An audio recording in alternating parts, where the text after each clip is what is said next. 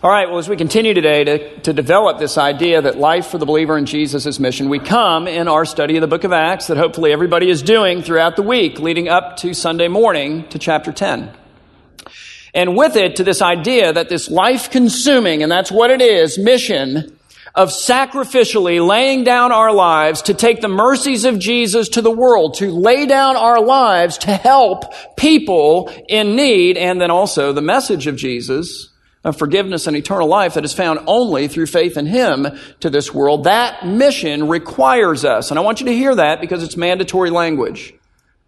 It requires us, by the power of the Spirit, to tear down, to dismantle, and to do away with all of the walls and barriers that stand between us and the people of this world that we're called to reach. Walls and barriers, guys, that some of us inherited, and that all of us, to some degree, have spent a lot of time and a lot of energy and a lot of effort building and fortifying, and are going to try to find today a way to defend. Watch that in your heart this morning. It's a very simple message today, and the message is simply this: that the mission that we're on brings people together, and not just people who already sort of naturally fit together.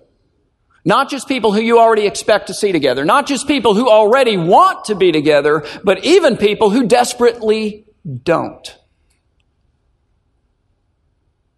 They don't want to be together. So it calls us to deal with our walls.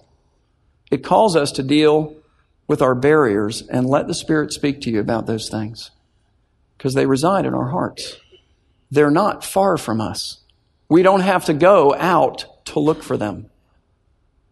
We stumble over them every day. We pick up our study today in Acts chapter 10, beginning in verse 1, where Luke, who is the author of this amazing book that we've been studying, tells us this, and it's all important. He says in verse 1 that at Caesarea was a very wealthy, very big, largely Gentile, and that's very significant, port city on the Mediterranean Sea. It was the seat of the Roman governorship for all of Judea. It was the place where Pontius Pilate, who crucified Jesus, and who was still at this point in the story trying to figure out an explanation for the empty tomb, lived.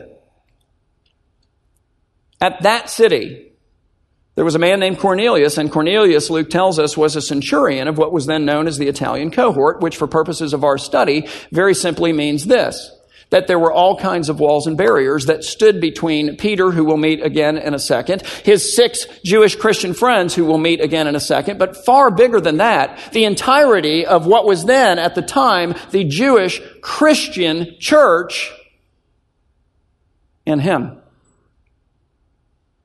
And not just him, but everybody like him. Let's just start naming the walls. There were racial walls that stood between them. They were Jews. He was a Gentile. That's a problem. There were political walls. He was a Roman citizen, and not just a citizen, a soldier, and not just a soldier, a centurion. A commander, at least on paper, of 1,000 troops. And you got to kind of get into their sandals to sort of understand the height and the breadth of that wall. It's a big one. It's a thick one. It's a generational one that they'd kept adding to as they went, generation by generation. The Jewish people hated and resented and felt all kinds of bitterness toward not just Rome, but the soldiers of Rome. Many of whom abused this people, mistreated this people, inflicted all kinds of injustices upon this people. Listen, you can understand this. This existed. They were separated as well, culturally, it's kind of obvious, but socially. For reasons related primarily to the dietary laws of the Jewish people, which this first century Jewish Christian church, at least at this point in the story, are still adhering to. Again, they've done this for thousands of years. It's hard to break that. For reasons related largely to that, they couldn't really hang out with a Roman or with any Gentile. They couldn't come to your house and have dinner with you because they couldn't even go into your house. You and your house and everything you touched and all of your implements and all the food that you ate, okay, you ready for this? Were unclean. You were a defiled person. So I want to pause here for a second because I don't just want you to feel it from the sandals of the first century Jewish Christian brothers and sisters that we're studying. I want you to feel it now for a second from the Gentile. What would you think of a self-proclaimed God's people who looked at you, who looked at your kids, who looked at your stuff, who looked at your homes, who looked at your meals, and labeled you defiled? Just make you all warm and fuzzy, wouldn't it? You would want to go to their church, wouldn't you? You would hope that they'd become your friend. No, you wouldn't.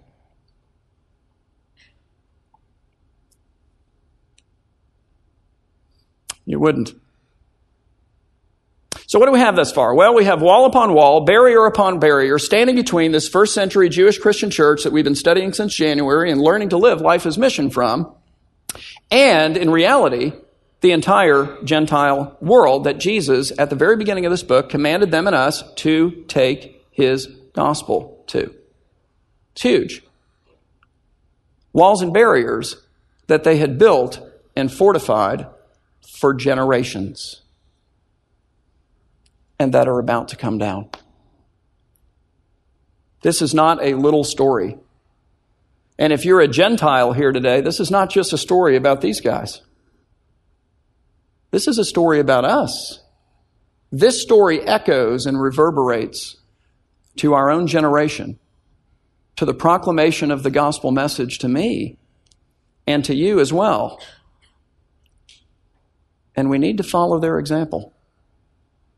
Walls and barriers need to come down, because here's the deal. The mission brings people together, and not just people who already fit together. Not just people who you expect to see together. Not just people who already really kind of want to hang together. Oh, no. Even people who can't stand each other. It brings those people together too. And so Luke says this. He says, at Caesarea, at this domain of the Gentiles, there was a man named Cornelius, a centurion of what was then known as the Italian cohort. And then he tells us that Cornelius was a devout man who feared God. He's a God-fearer. That's a technical term. He feared God with all of his household. He gave alms generously to the people and prayed continually to the God of Israel, is the idea, which again here tells us, for purposes of this story, that for all of the walls and barriers that did exist between this Jewish first century Christian church and this man and his whole household, who we'll meet here in a second, he did at least, and they did at least, agree that the God of Israel was the true and the living God. However, he had not met Israel's Savior. He had not met Israel's Messiah. He had not met Israel's true King, who is Jesus Christ. And the point of the story is that he is not going to, that the Gentiles are not going to, that if you want to reverberate it out to our day, that we are not going to, if some walls don't come down. If some barriers are not removed in the heart of this man, Peter, of the 6 friends that he brings along with him, and ultimately of the church that he leads. This first century Christian church that was largely a Jewish church at that time. If these walls don't come down, these people, us people, lots of people will not meet Christ. And it made me wonder this week, like what person is out there that something in me is keeping me from proclaiming Jesus to? From making his mercies and message available to. That's how you've got to receive the story and process it. So now watch what happens. In verse 3, Luke says this. He says that about the 9th hour of the day, so now God is going to intervene. It's 3:00 in the afternoon. This Gentile centurion named Cornelius saw clearly in a vision an angel of the Lord come in and say to him, Cornelius. And he stared at him in terror, because that's what you do when an angel appears to you. And he said, what is it, Lord? Because that's probably all he could croak out at that moment. And he said to him, the angel said, your prayers and your alms have been sended as a memorial before God. And now send men to Joppa and bring one Simon, who is called Peter, who, as we've seen all the way through this book of Acts, has really become the preeminent apostle again in this first century, largely Jewish at this point, Christian church. For Peter is lodging with one Simon, a tanner, whose house is by the sea there in Joppa. And when the angel who spoke to him had departed, Cornelius called 2 of his servants and a devout soldier from among those who attended him, all of which, no doubt, were also Gentiles. And having related everything to them, he sent them to Joppa to find this Jewish man named Peter, from whom he and they were separated by a whole lot of really understandable, really very significant, hey, aren't you the centurion that were over the troops that crucified my grandfather kind of ways. And whom God also was preparing to meet them.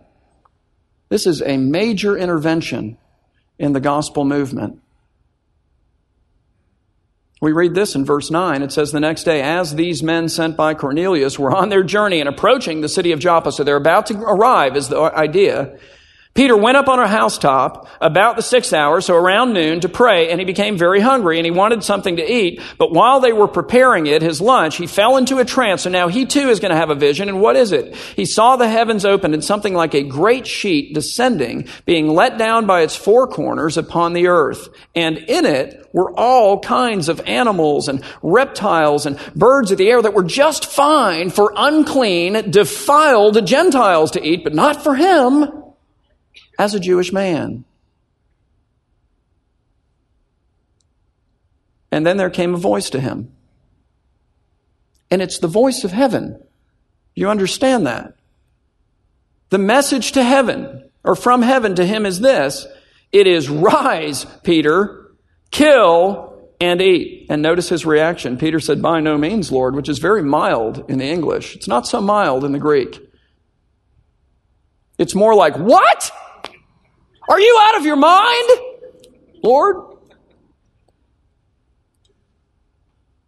By no means, Lord, he says, for I have never eaten anything that is common or unclean. He's like, look, that's fine for the unclean, defiled Gentiles to eat, but I don't have anything to do with them, which is the problem.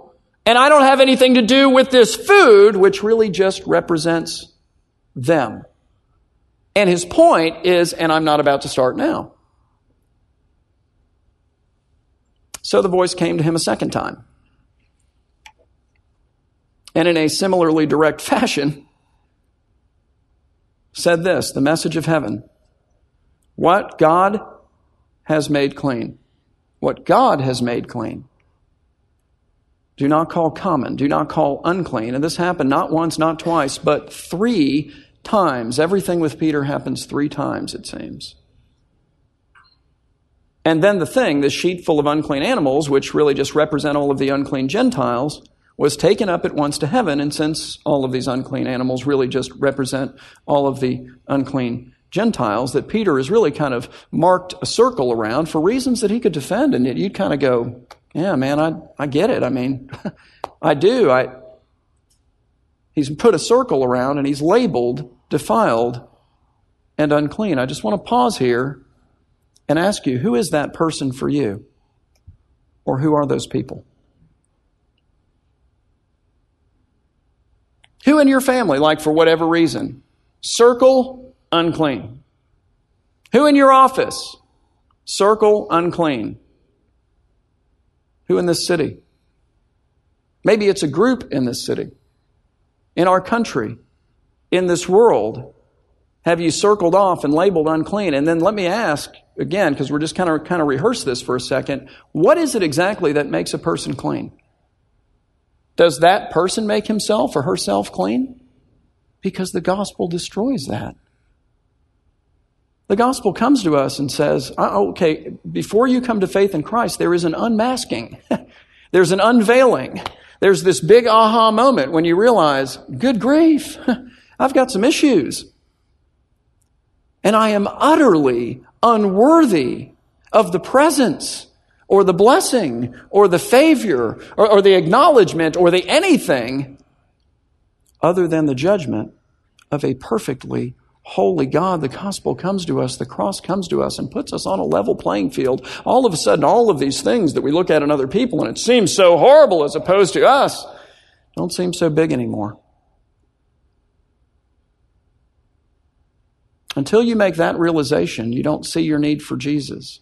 When you make that realization and you see Christ, He's the most beautiful thing to you that you can ever or will ever see. And think this through as well. It's the Spirit of God who makes you alive to Jesus, who gives you that realization and then hands to you as a free gift the very faith by which you embrace Christ and by Christ are made clean. How dare we then ever look at any other person and say, you know what, I'm going to put a circle around you and a label on you. You're unclean. As though we had some hand in our becoming clean.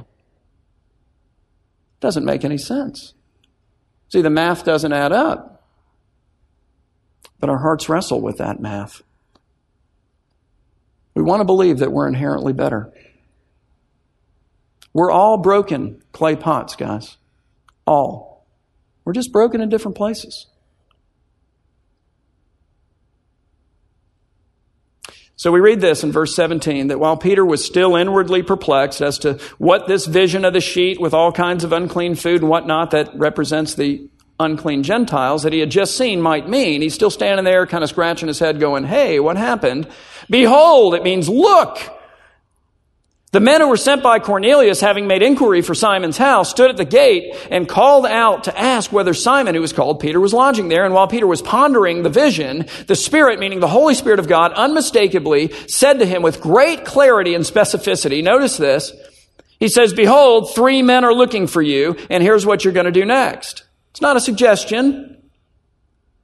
You're going to rise and go down and accompany them without hesitation, which tells you that the Spirit knows that he would otherwise hesitate. No, you're going to rise and go and accompany them without hesitation, and here's why. For I have sent them to you. And Peter went with these guys, but as I said already, he didn't go alone. He took other Jewish Christian believers with him. As we learn in the next chapter, he takes 6 of these guys with him. Now, why does he do that? Because he's kind of getting the impression that God's about to tear some walls down, and they're not insignificant walls. They are walls that have stood for generations. They are walls that many will seek to defend. And he doesn't want to be the only witness to this when he gives his account to the church. So he takes 6 of his Jewish Christian brothers along for the journey, and then we read this in verse 24, that on the following day they entered Caesarea, this domain of the Gentiles, and Cornelius, this Gentile Roman centurion, was expecting them, and he had called together his Gentile relatives and his close Gentile friends, lots of Gentiles. And so when Peter entered the courtyard, is the way I think this plays out, of Cornelius' home, Cornelius met him outside of the home, I think is the idea, and he fell down at his feet and he worshiped him, but Peter lifted him up, saying, stand up, for I too am just a man. And as Peter talked with him, he then went in where? Into the forbidden home of this Gentile man named Cornelius, from whom he was separated racially, politically, socially, culturally, and you name it. A lot of other ways.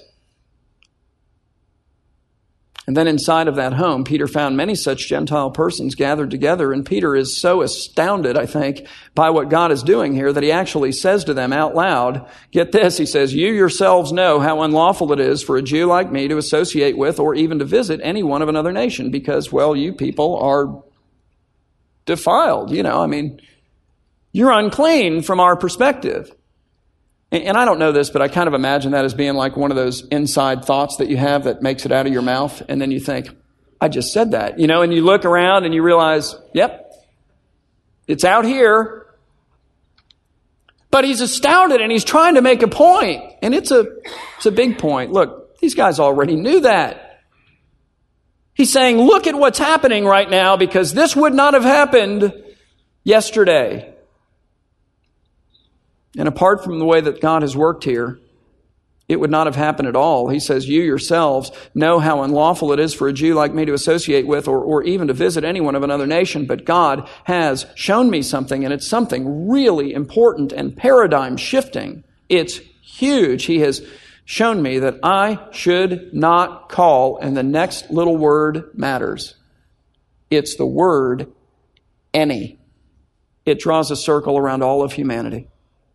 I should not call any person common or unclean, but instead I need to wake up to the fact that this gospel mission that I'm on is a mission, well, to every kind of person.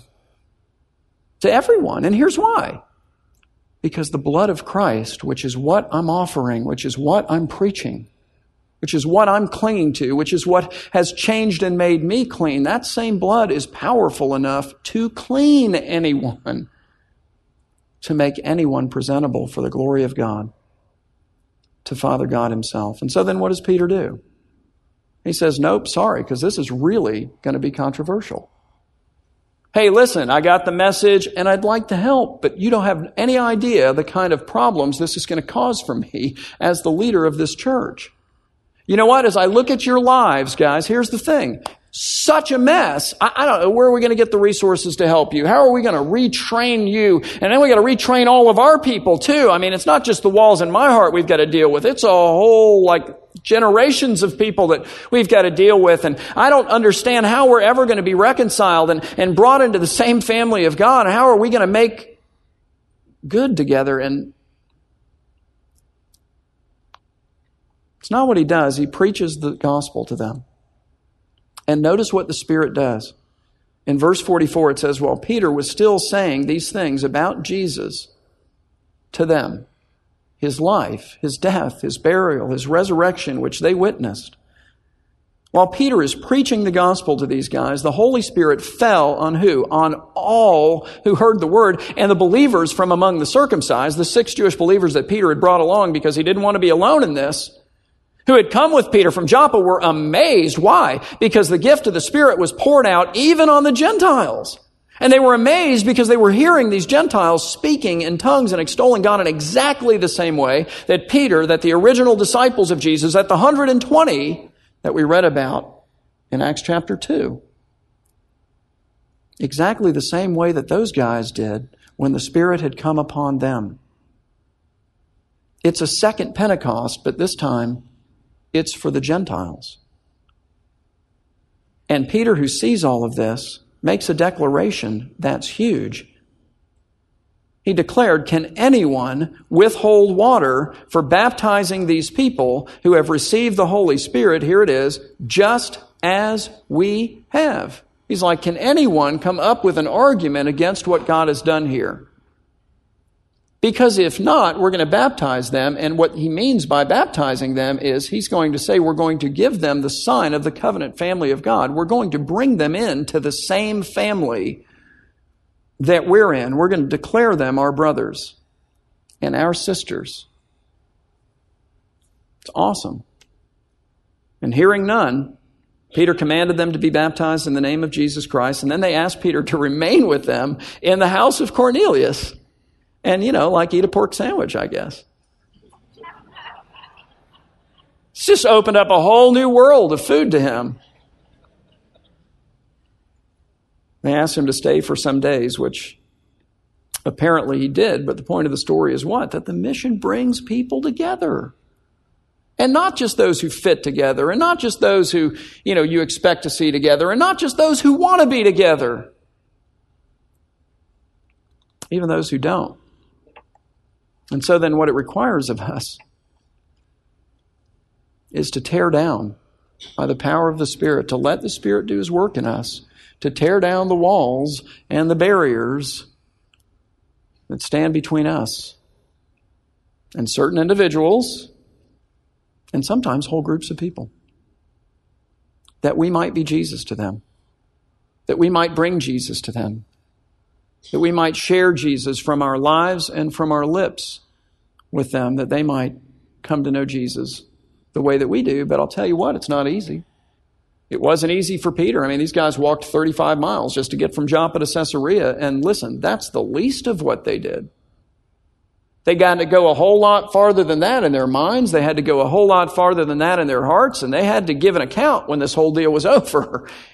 And then try to take that whole group of people on that same journey of tearing down walls and tearing down barriers. And that is a big deal, for they opened the door for the gospel to the entire Gentile world. And yet, in light of the message of the cross, where the playing field is even, that unmasks and humbles us, that is humiliating before it is exalting, and it's only exalting through Christ. How could Peter, or how could we, deem anyone else unworthy of the gospel? And in light of the message of the cross as well, which speaks to the singular worthiness of Jesus, my goodness, how can you and I treasure and value anything or anyone more than we treasure and value seeing Jesus receive the worship from the fullness of the order of His creation? Every knee bows, every tongue confess that Jesus Christ is Lord, to the glory of God the Father. So in closing, I want to ask you a couple questions. One, who do you call unclean? I find the Spirit answers that pretty quick. Who in your family, you're like, yeah, just. Who in the office, and shh, that's enough, thanks. Who in the neighborhood, who in the city, who in the... You know who they are. And so then what walls need to come down? Are they racial walls? Are they political walls? You know, we get all fired up about that, don't we? Put up our fists. Do battle against those people. And there are valuable things at risk. I get that. But we are citizens of heaven before we are citizens of anything else. And I think sometimes the cure that we need is the one we bypass. It's Christ. So is that it?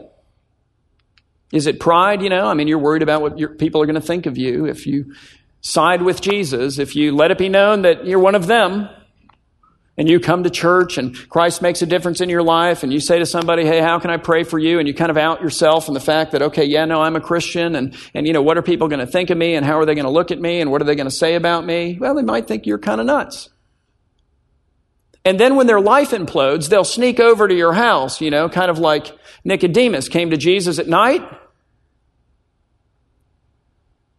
because they'll know that you have something that they desperately need. The wall of your pride needs to go down in favor of the eternal mission. Is it sin? In other words, when you look at your life, it doesn't look any different from the lives of anyone else around you. You know what? That's a problem. It really is. It's a problem for you in that you'll reap the reward of the same foolishness as everyone else around you. That's an issue. But it's a mission-critical issue too. Your life, my life. Look, we're not perfect, and we need to be real humble about it when we blow it. But we ought to be a different people. Why is the world going to ask about our Jesus if it doesn't see anything different about us?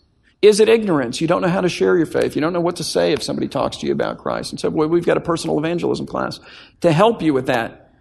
Is it selfishness? You know, we talk about Haiti and you want to plug your ears. You know, here comes the video. Okay, close your eyes. La, la, la, la, la, la. Matt gets up and talks about people in a slum in India. And we want instinctively to plug our ears. And here's why. Because we don't live in a slum. Far from it. And we realize, if I hear about that, I might actually have to do something about that.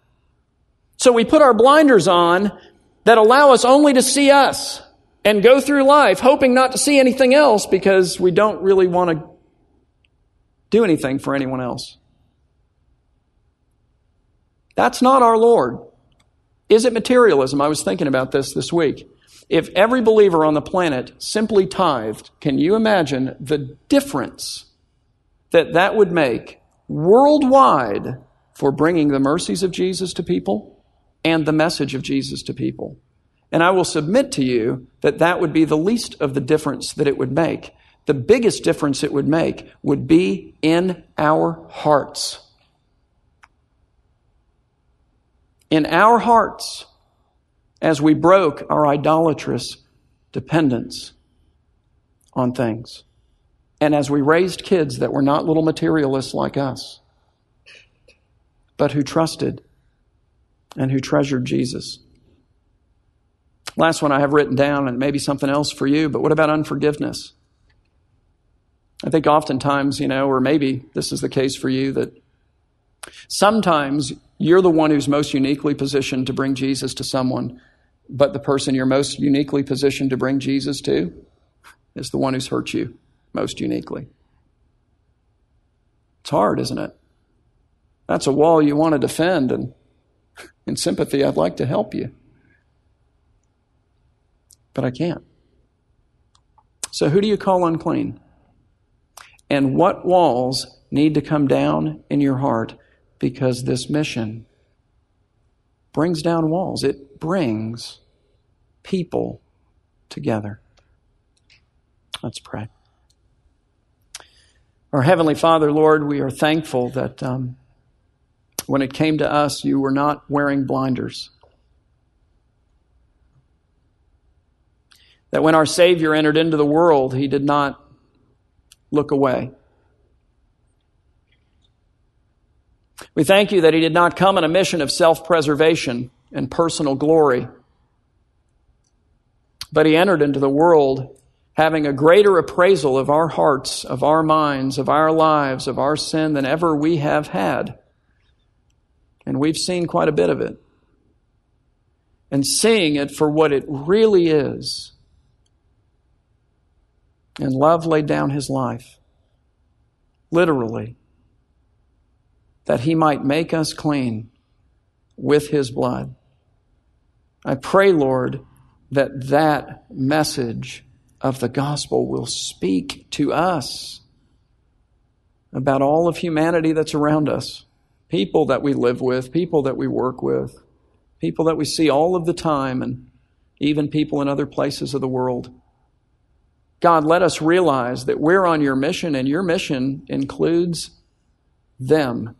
And help us, Lord, to treasure you above anything and everything that might otherwise interfere with that mission. Do these things, we pray, for your glory and for the good of your kingdom in this earth. In Jesus' name, amen.